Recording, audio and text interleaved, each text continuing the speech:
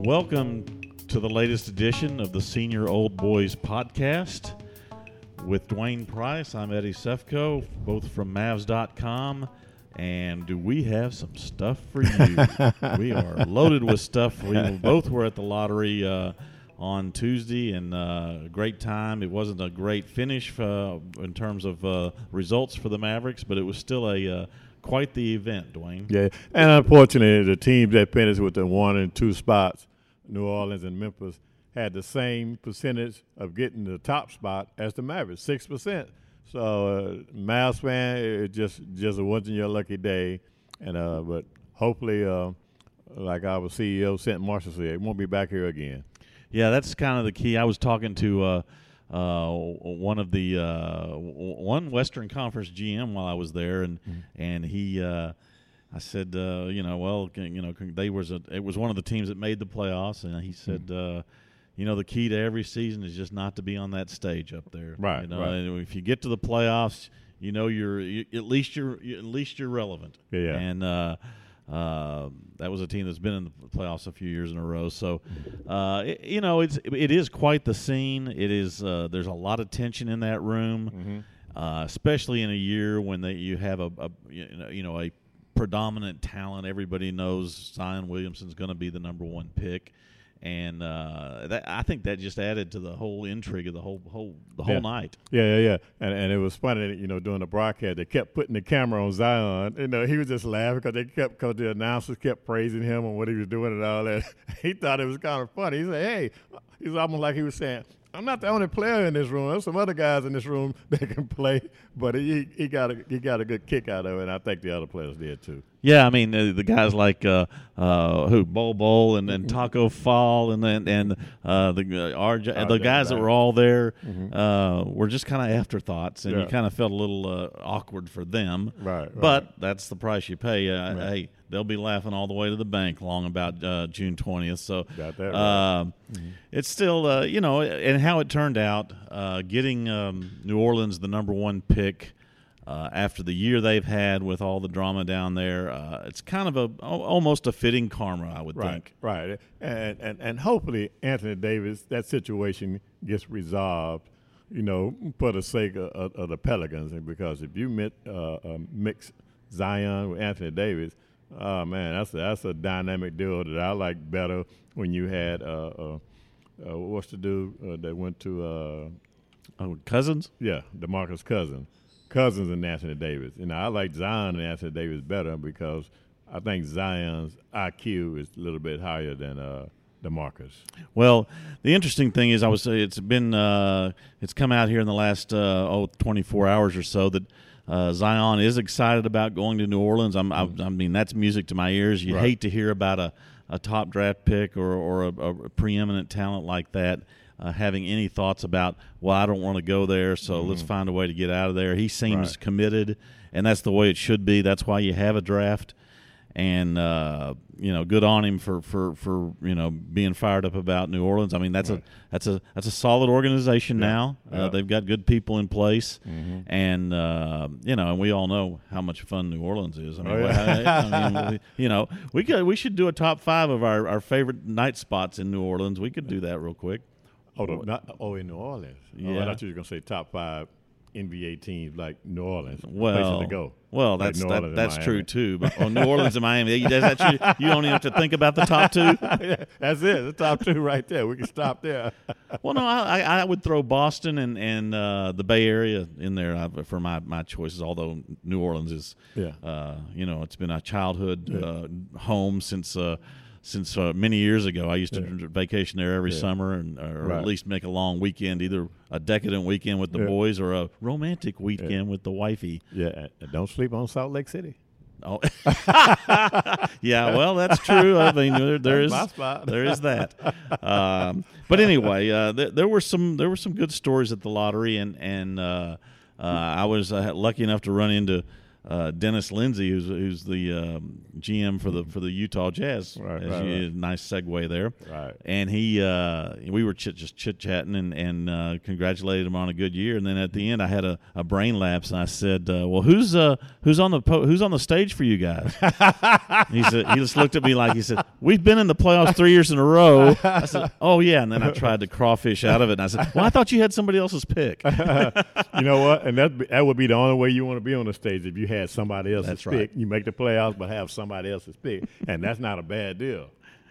Yeah, I mean, but it is a crazy night. That the room is, and nobody in that packed. room knows it's packed. There's everybody's on. They're just a live show, so it's kind of a lot of impromptu stuff. And then when they're reading off the names, they start counting down with, the number 14 pick, and then go down, and then, when New Orleans doesn't pop, or when the Lakers don't pop up there, everybody goes, "Oh!" Yeah. And now they're in the top four, and Right. and then of course the Mavericks slipped down, and But they never mentioned the Mavs. I They know kind that- of threw everybody off. I thought it was a little odd that they got to that 10th pick, and they said will be the Atlanta Hawks, and Right. yes, that is going to be who picks there because.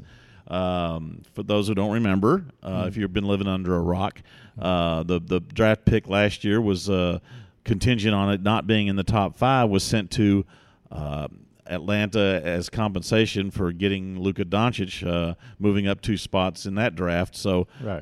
essentially the Mavericks traded a number 5 overall pick last year and a number 10 overall pick this year for Luka Doncic, and I think any GM in his right mind would make that trade 10 times out of 10. Take it every time. So it was not a bad lottery for the Mavericks in that regard. At least it's that you look at it from that perspective. But sure would have been nice to be in the top 4. Yes, it would have been. But you know what? The Mavs can just look at this and say, okay, we finally washed our hands of the Atlanta situation. We got that pick behind us. Now we can go ahead and move forward, because I really don't expect for this team to be in the lottery for many years now. Now that they got Luka and Porzingis, and they'll get somebody in free agency and all that, they're good to go. And who knows what's going to happen in the second round, because they got the 37th pick. Last year they had the 33rd pick and got Jalen Brunson, and that turned out very well. I mean, this is a guy that, particularly once they made the trade, Dennis Smith and all that, sending him to New York, Brunson got more playing time. He's going to be second-team All-Rookie. He's definitely on that second team.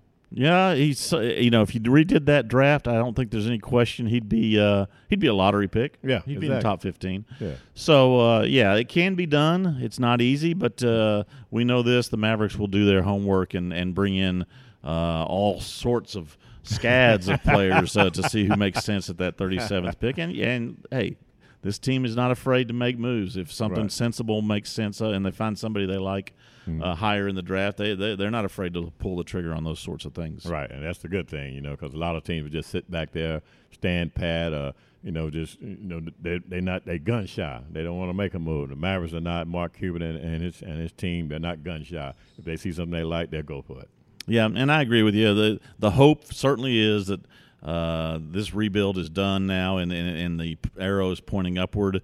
They improved 9 games over the last 2 years, from 18 to this season, up to 33 wins. If they improve 9 or 10 games again, that ought to be right there on the cusp of the playoffs, and hopefully in the playoffs. Yeah, the only difficult thing is, like we just mentioned, New Orleans got the top pick, Memphis got the second pick, and they're both in the Southwest Division with the Mavericks. Yeah, it's the Western Conference did not get any easier, and it never does. Every year we say, well, it's getting even harder. And you got teams out there like Sacramento, which is pretty excited about its future, rightfully so. They got several high-quality players. And we know the Golden State Warriors are going to be good. We know the Clippers are going to make huge run at free agency gold next in July. Same with the Lakers. So it's going to be hard living, but you know what? It's supposed to be hard, as Rick Carlisle would say. Yeah. You know what?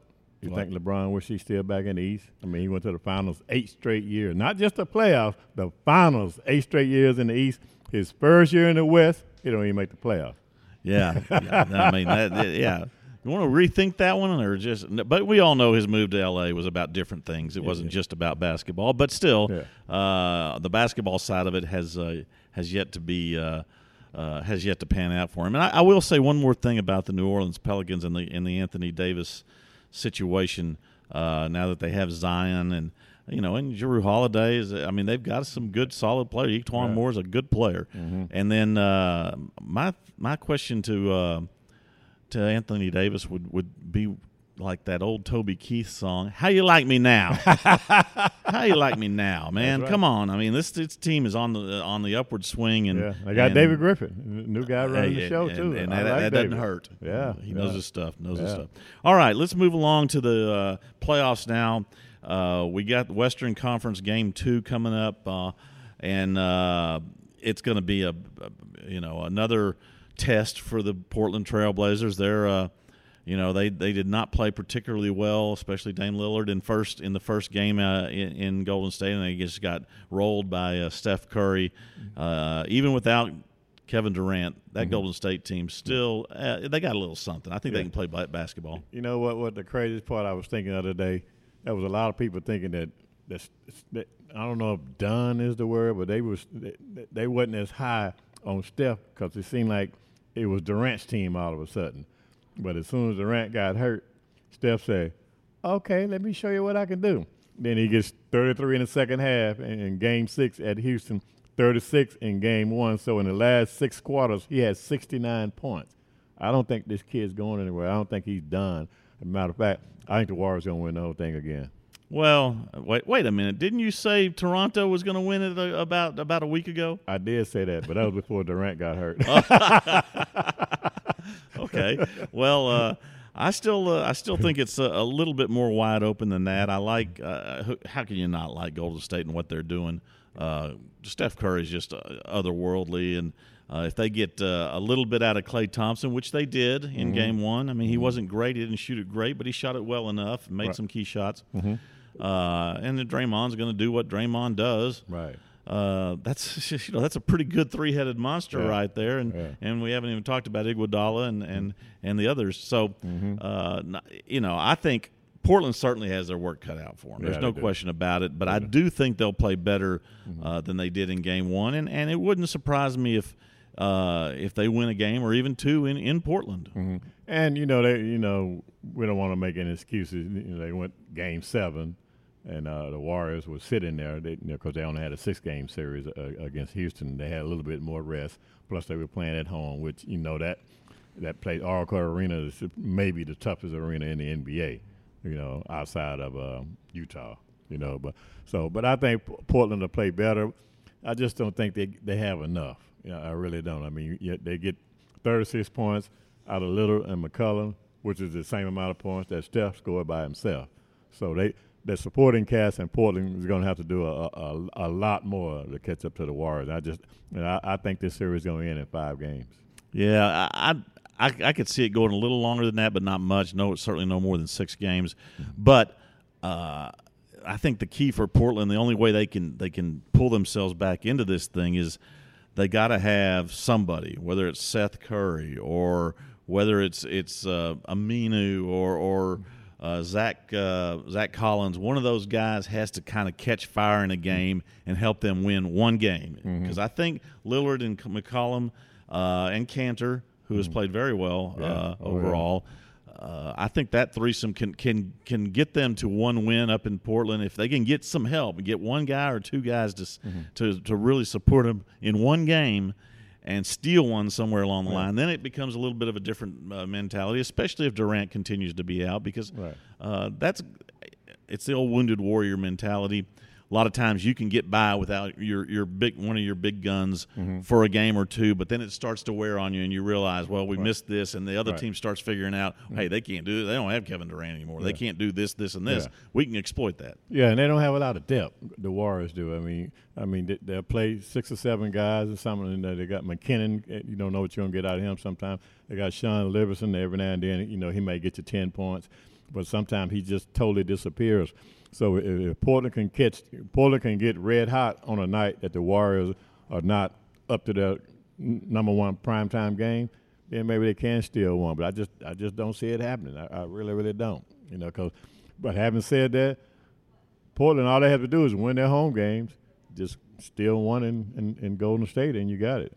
Yeah, and the problem with that is I think they're going to have to win twice in Oracle if they're going to win this series, because I do think Golden State is so good. They'll probably figure out a way to win one up in Portland. So you're going to have to win probably twice down, and that's hard for any team to do. Although it has been done. Yes, I mean the first series. So let's not give up on the Blazers. I love Terry Stotts. I think he's a fantastic coach. Yeah, and he'll figure some things out, and they'll make it hard on the Warriors, but they are the Warriors. Right.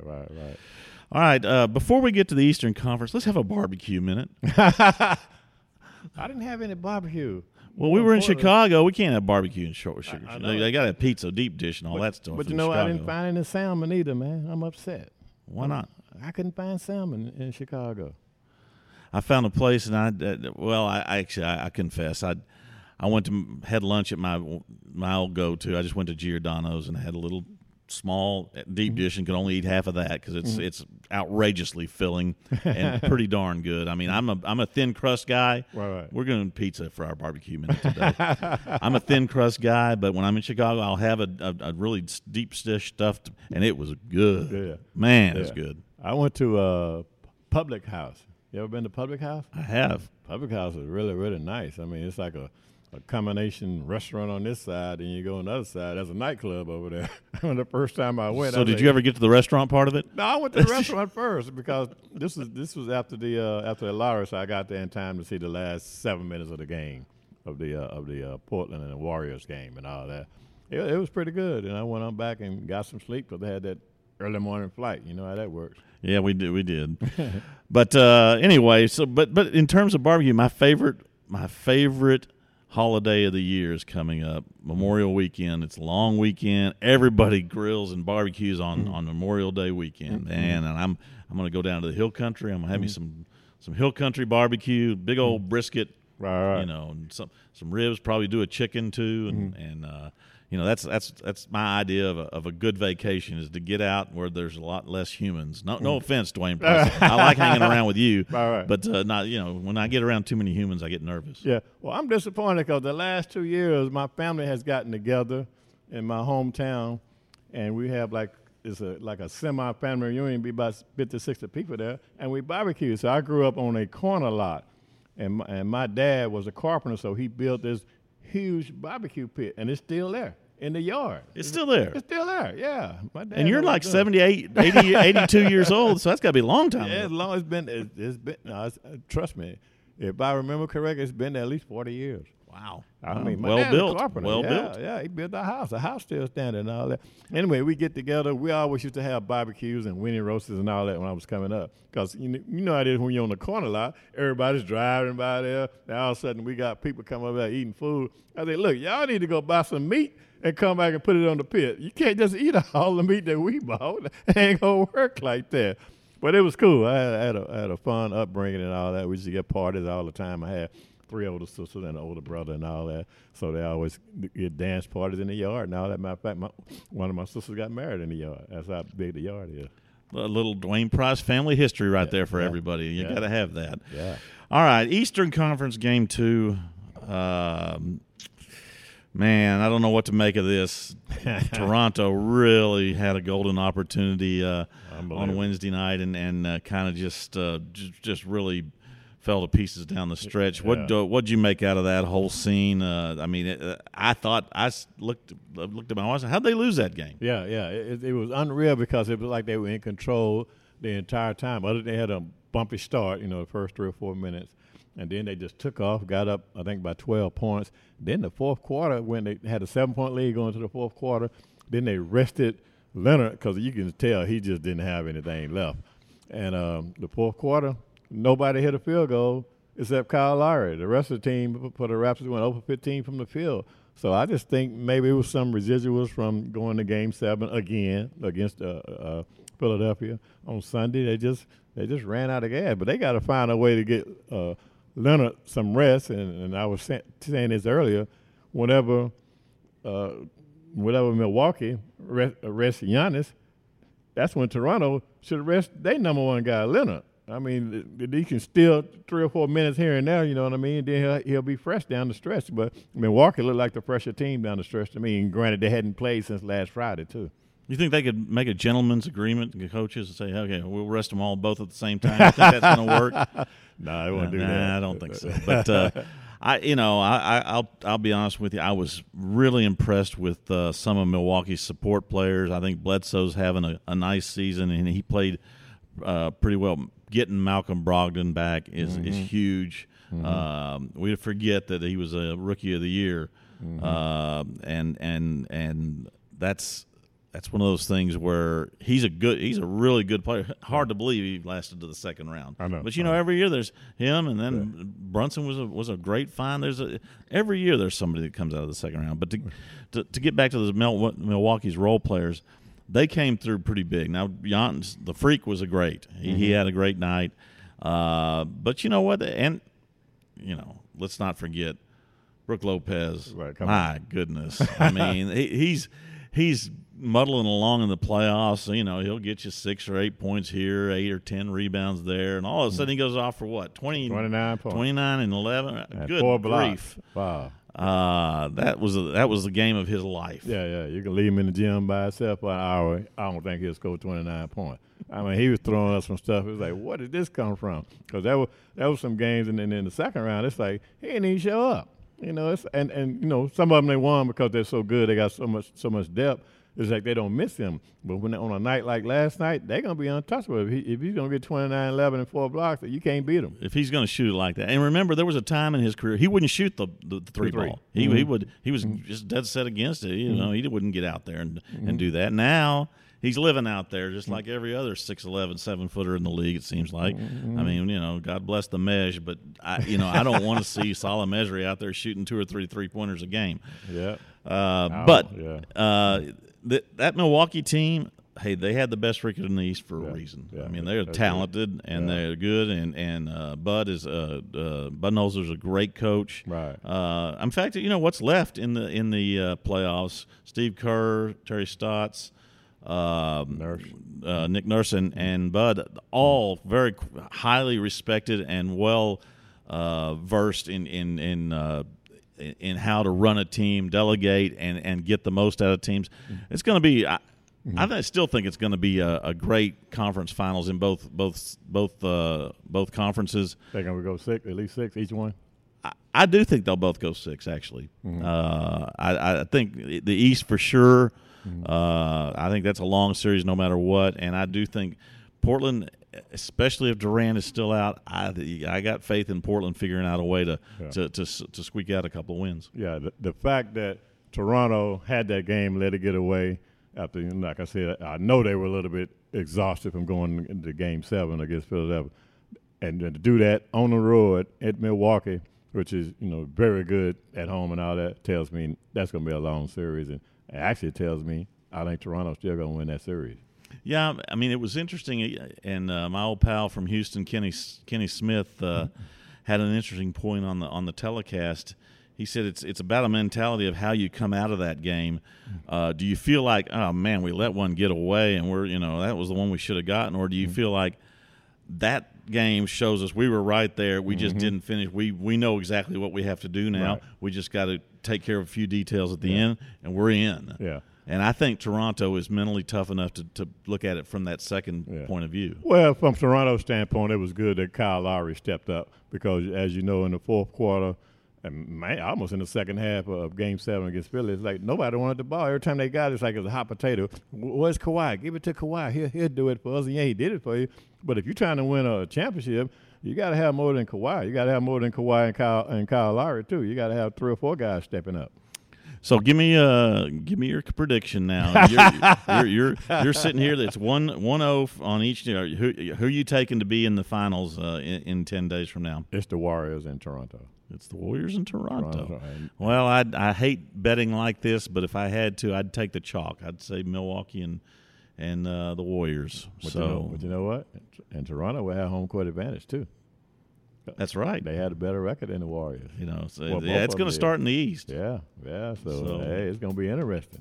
It'll be fun. It'll be fun for sure. Yeah. All right, we've taken off enough of your precious time. We are the Senior Old Boys. That's Dwayne Price. I'm Eddie Sefko, and we're going to get back at it in a week. We'll bring it back to you.